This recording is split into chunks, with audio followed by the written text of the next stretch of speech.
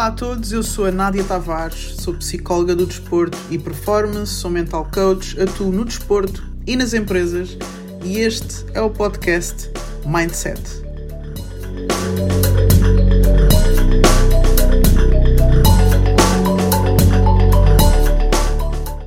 Nós hoje vamos falar do tema de desporto versus empresas. Vamos falar de algumas semelhanças que existem tanto no contexto do desporto como no contexto de empresas. Como vocês sabem, a Mind7 trabalha nos dois campos e porque vemos muitas semelhanças nesse aspecto e acabamos por transferir muito do trabalho que fazemos tanto de um ponto para o outro. Também é interessante ver do ponto de vista do próprio atleta que depois vai para o mercado de trabalho. Portanto, vamos estar aqui a falar de várias coisas. Tenho como convidado aqui o Nuno Tavares, que é treinador de basquetebol, é CEO da MVP Academy, esteve aqui há pouco mais de uma semana no nosso segmento do Achievers a dar-nos uma entrevista e hoje vai estar aqui.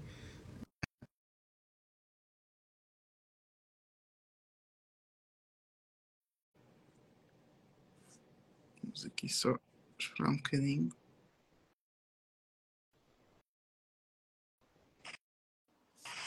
Aqui está. Boa noite, Nuno. Olá, Nádia.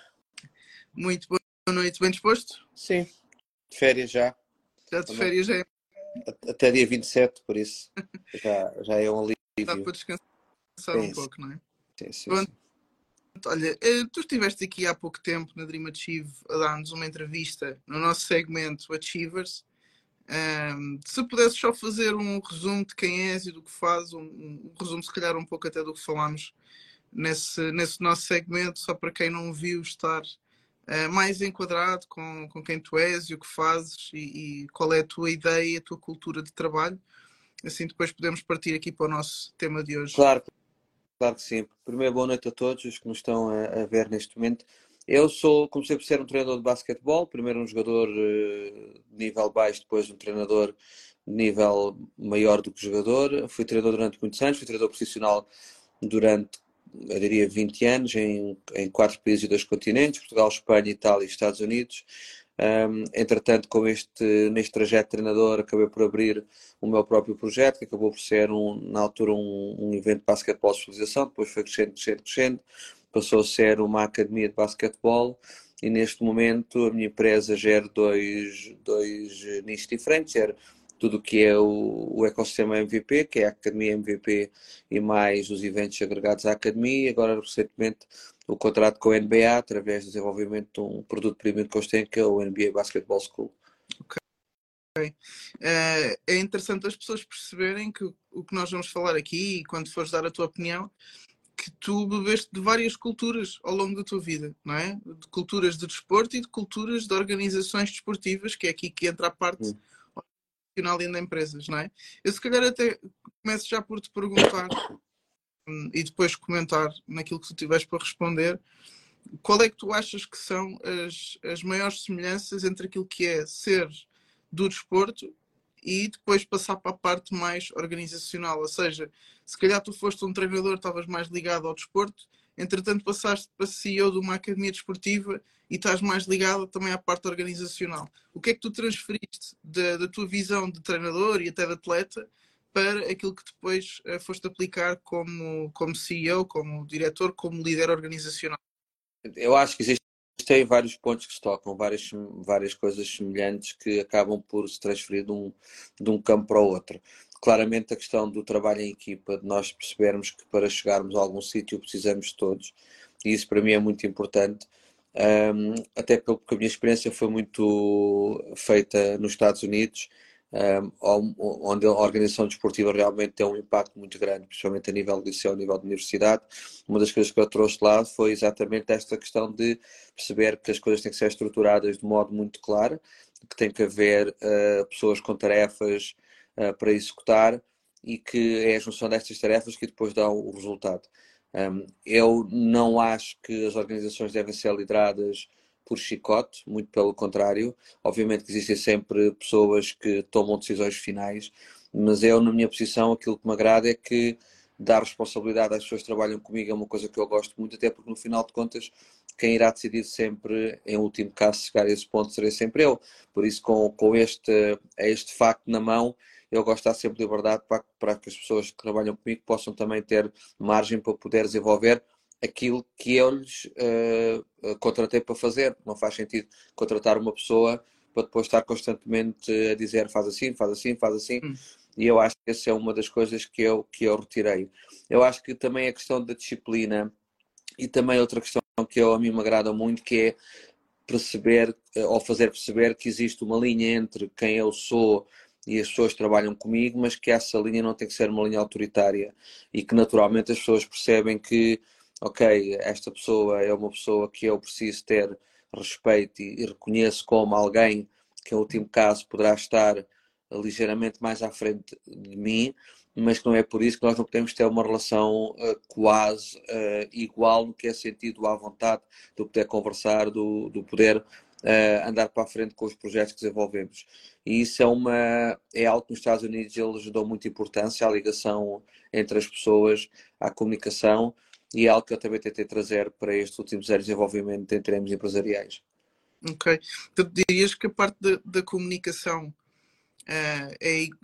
ou seja, a ideia é a mesma, porque eu acho que às vezes as pessoas no mundo empresarial esquecem-se da importância da comunicação. Não digo comunicação só externa, digo até comunicação interna, digamos, no dia a dia, saber ser claro nos objetivos, ser claro nas intenções, ser claro nas tarefas e como é que se quer que aquilo seja feito, quais são os resultados que se quer alcançar, dar feedback às pessoas, que a falta de feedback é uma coisa que deixa as pessoas muito à toa, muito desmotivadas, seja bom ou mau. As pessoas, cientificamente comprovado, preferem um feedback negativo do que zero feedback, porque pelo menos sabem o que é que está a acontecer e sabem o que é que o responsável está a pensar, não é? E muitas vezes eu ouço líderes a dizer a pessoa sabe, não é? As pessoas sabem, as pessoas chegam lá, as pessoas também percebem pela minha reação, não é? As coisas não estão a correr bem. Enquanto que se calhar um treinador tem muito menos pudor, digamos assim, em às vezes dar um berro e falar um pouco mais alto e dizer as coisas não são assim, não é? São às vezes até mais claras Claro. e no mundo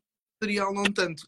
Em que é que tu achas que prejudica no mundo empresarial a falta de comunicação? Isso foi uma coisa que eu fui aprendendo com os anos, até porque eu não sou longe disso. A minha formação académica é ligada ao desporto, é na área do desporto, não é na área empresarial. Eu fui aprendendo a fazer à medida que fui caminhando, e esse facto que tu falaste é uma coisa muito interessante, porque eu também passei por uma fase, e possivelmente aqui e ali ainda passo, que é, não vale a pena dizer nada que as pessoas estão a perceber, as pessoas sabem, e as pessoas não, e não só as pessoas não sabem, como depois nós colocamos aqui numa situação muito complicada, que é, nós partimos da hipótese que as pessoas sabem, elas não sabem, elas depois tomam decisões e muitas vezes vão contra daquilo que tu achas que deve ser a cultura ou o caminho, e depois tu ficas chateado porque elas tomaram decisões e na realidade elas não têm culpa nenhuma, porque a culpa é tua que não lhes deste o feedback apropriado para elas poderem continuar a seguir o caminho que tu próprio definiste.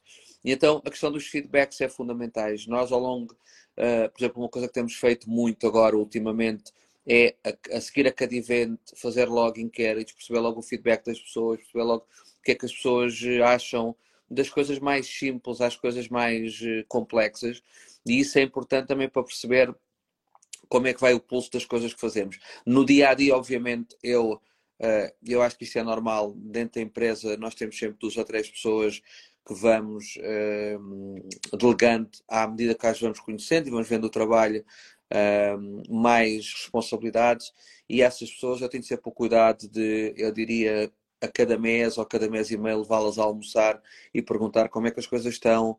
Se fosses tu a comandar, o que é que tu farias? O que é que achas que eu estou a fazer que não está bem? Porque às vezes há essa percepção que nós estamos a fazer as coisas bem, mas de fora, possivelmente, algumas coisas estão a escapar. Então, dar também a palavra às pessoas para elas poderem nos dizer frontalmente, porque é isso que nós pedimos também, ok, nós não estamos a fazer isto bem, devemos mudar isto urgentemente para poder voltar ao caminho que foi trilhado. Então, esta comunicação constante com as pessoas é fundamental. É uma coisa que nós temos vindo a desenvolver muito, ainda não está como nós gostaríamos, mas que acima de tudo é para continuar a investir. Ok. E outra coisa que falaste foi do trabalho em equipa, não é? Eu às vezes dou esta metáfora a pessoas que saíram do desporto para as empresas, porque este tema é assim um bocado, pode ser sensível, mas às vezes há uma grande desilusão naquilo que é o trabalho em equipa a nível organizacional e as diferenças que tem no desporto. E às vezes eu uso esta metáfora exemplo, no basquete, quando eu sou ultrapassado em 1 contra 1, o meu colega não pensa em 2 vezes em ir à ajuda, não é? Faz imediatamente a rotação, porque sabe que se não fizer, toda a equipa sofre. Se houver 2 pontos, toda a equipa sofre. E depois nas empresas nem sempre é assim, não é? Não há tanto este sentido de família. Às vezes eu tenho a ideia que o outro sendo prejudicado, eu se calhar vou crescer, não é? Não sei se tu notas esta diferença, porque eu notei muito quando entrei no mercado de trabalho, né? Assumia que se, entre aspas, aqui metaforicamente falando, se eu deixasse alguém passar em 1 contra 1, que alguém ia cobrir as minhas costas, não é? E se calhar às vezes isto não acontece no mundo empresarial e achamos que vai acontecer de forma natural, mas as equipas é preciso trabalhar, não é? Não sei se também tens essa opinião sobre o que é o trabalho em equipa. Sim, eu acho que nas empresas há uma coisa diferente do desporto, é porque o desporto tem um caráter emotivo diferente do que é uma empresa. Uma empresa pode ser uma coisa muito mais fria, até porque pode ser uma coisa, uma troca de serviço. Eu presto o meu trabalho e tu dás-me dinheiro em troca. Eu acho que uma das coisas que é importante e que também eu tenho vindo a ler muito sobre isso é incluir as pessoas naquilo que é o dia a dia da empresa, ou seja, as pessoas que trabalham connosco também fazer senti-las que elas são muito importantes neste trajeto, e quando elas sentem que são importantes e sentem-se também que aquilo que elas estão a fazer é dado como algo relevante, especialmente para as pessoas que tomam decisões, eu acho que elas na rotação ajudam muito mais do que sem ser assim. Eu já tive experiências com pessoas que trabalharam para mim que eu pensava que iam ser pessoas que iam trabalhar durante muito tempo e num dia para o outro disseram vou-me embora.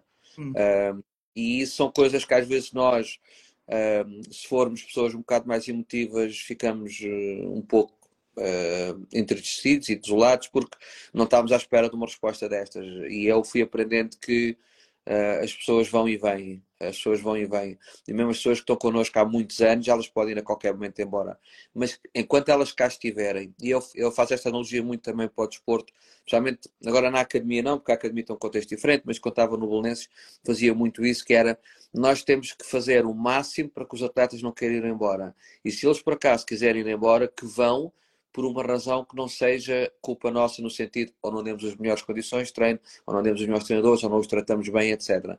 E aqui é um pouco assim também, ou seja, se nós incluirmos os nossos trabalhadores e as pessoas que trabalham connosco de modo a que eles sintam parte integrante disto, e parte integrante da cultura, é muito mais difícil eles irem embora, mas quando vão, não vão por uma razão que nos fazem sentir a nós um pouco culpados. E então, esta rotação que tu estás a falar, da primeira e da segunda ajuda, eu cada vez sinto que há mais, exatamente por causa disso, porque as pessoas sentem-se mais incluídas, sentem-se muito mais integradas naquilo que estão a fazer, e isso é importante para elas.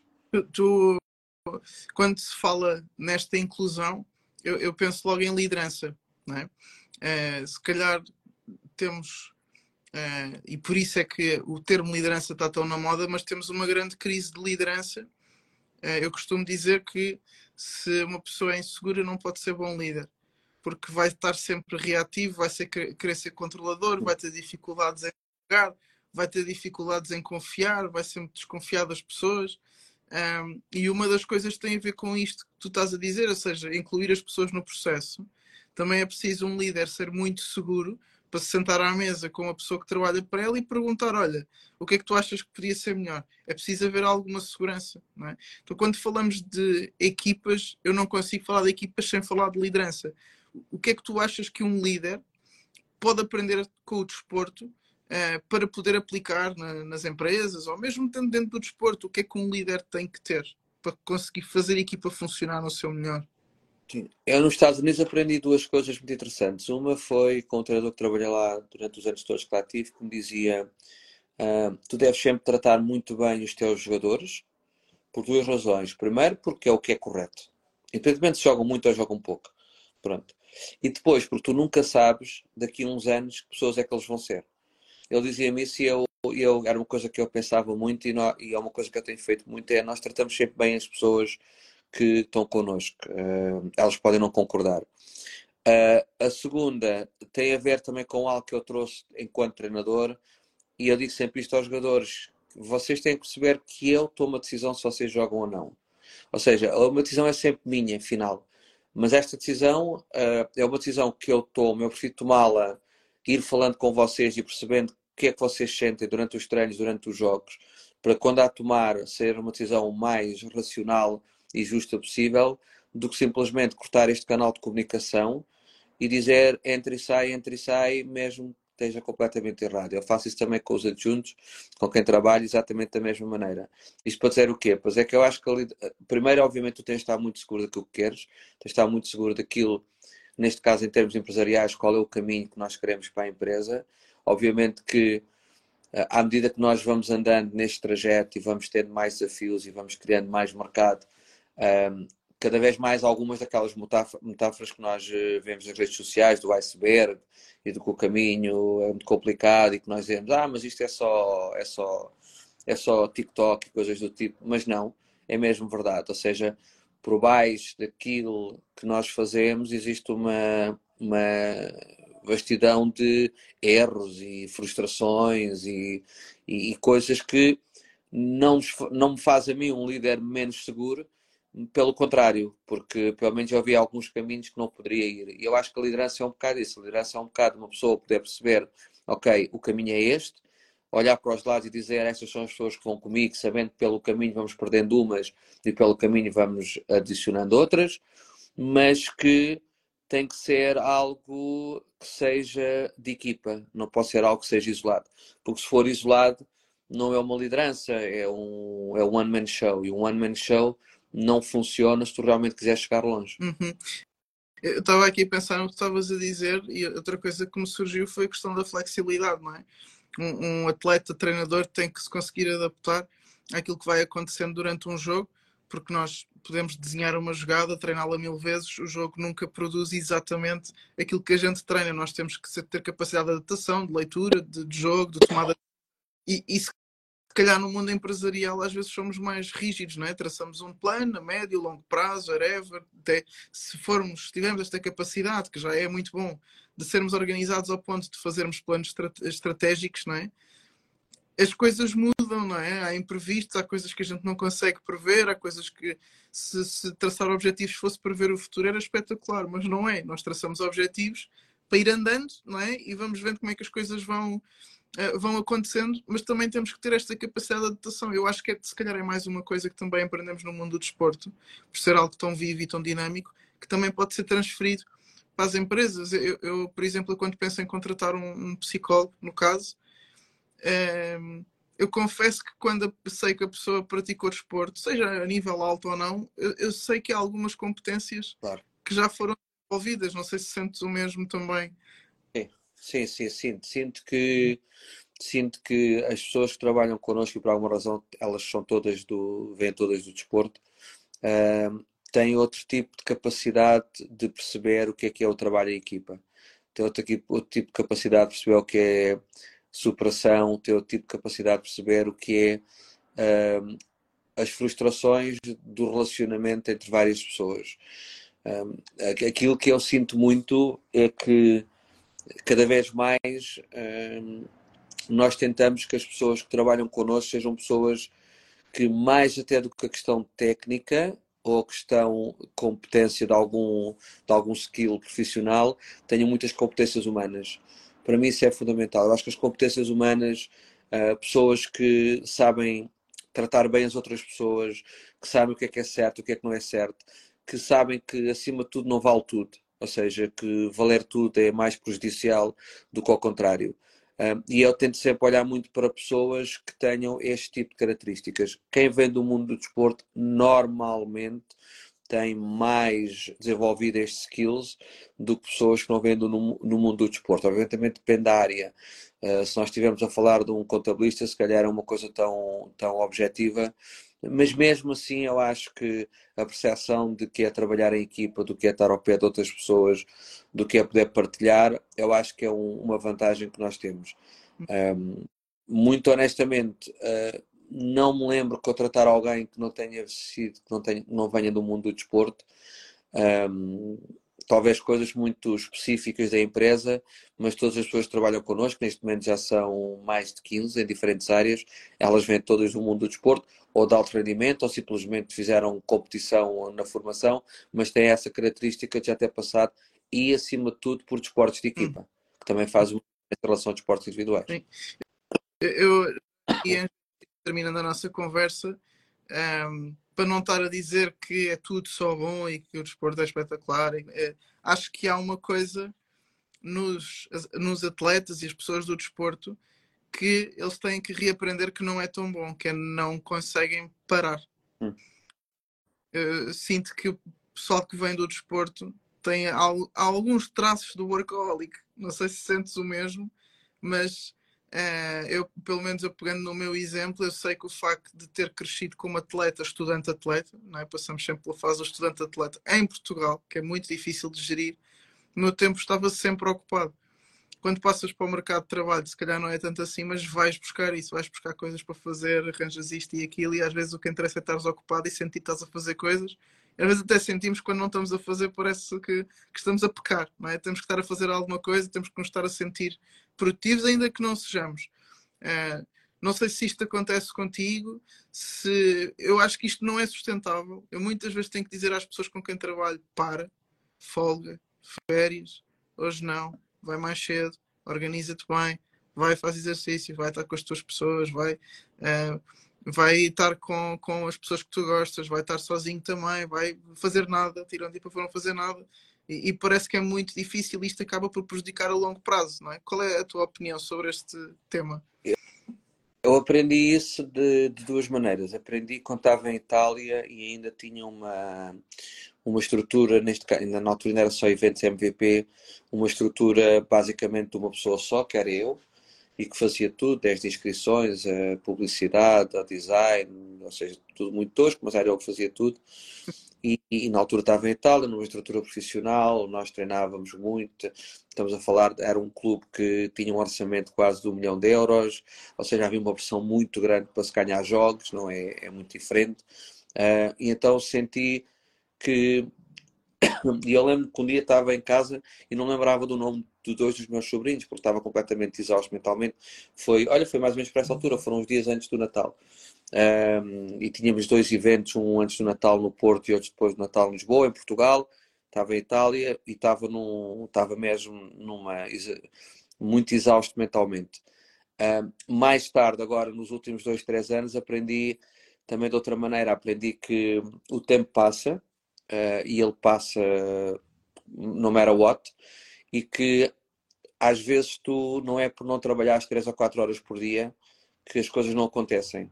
Eu acho que tem a ver com preparação, obviamente, mas eu, para mim, deixei essa regra em 2023 muito bem patente, que todos os dias, durante 2 a 3 dias de manhã, eu faço as minhas coisas e não faço mais nada. Ou seja, nem abro o computador, obviamente é inevitável não abrir o telefone, mas não faço trabalho. Comecei a fazer algumas atividades ao ar livre que sei que me vão ocupar 2, 3 horas por dia, e então isso resultou, acima de tudo, numa saúde mental da minha parte muito melhor, ou seja, sinto-me muito mais equilibrado, sinto-me com muito mais capacidade, e depois na segunda parte do dia de lidar com problemas que antigamente eu entrava para ele já com muito stress acumulado, e agora consigo fazer as coisas de maneira completamente diferente, obviamente juntando também algum exercício físico, também ajuda muito ao desenvolvimento mental, mas eu acho que nós, se não aprendermos a parar de trabalhar um bocadinho, um dia mais tarde vai-nos apanhar e pode ser irreversível.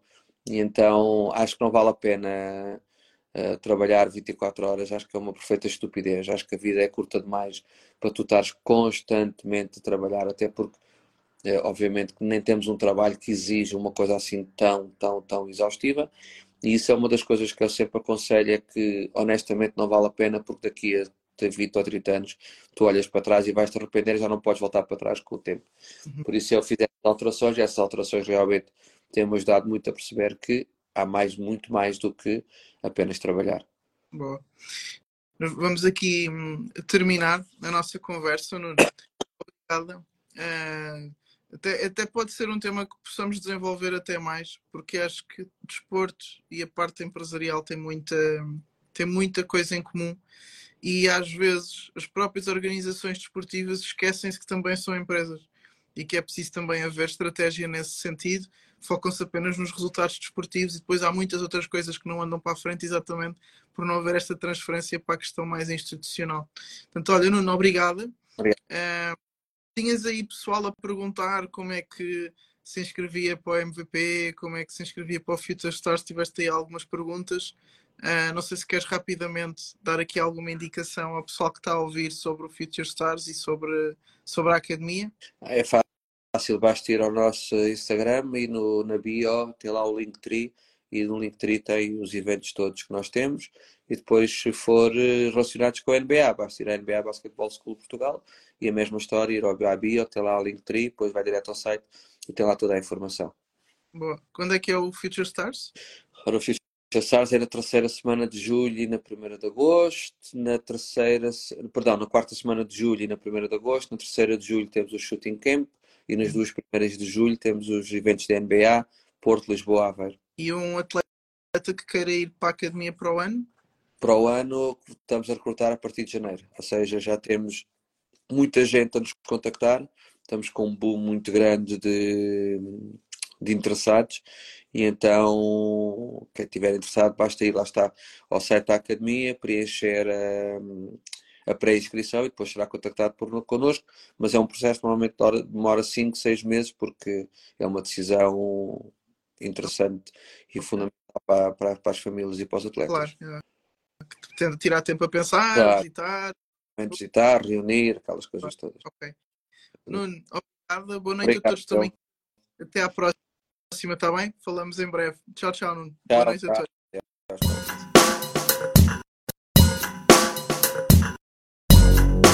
Espero que tenhas gostado da mensagem, que ela te seja útil. Agora lembra-te, põe em prática. Até à próxima.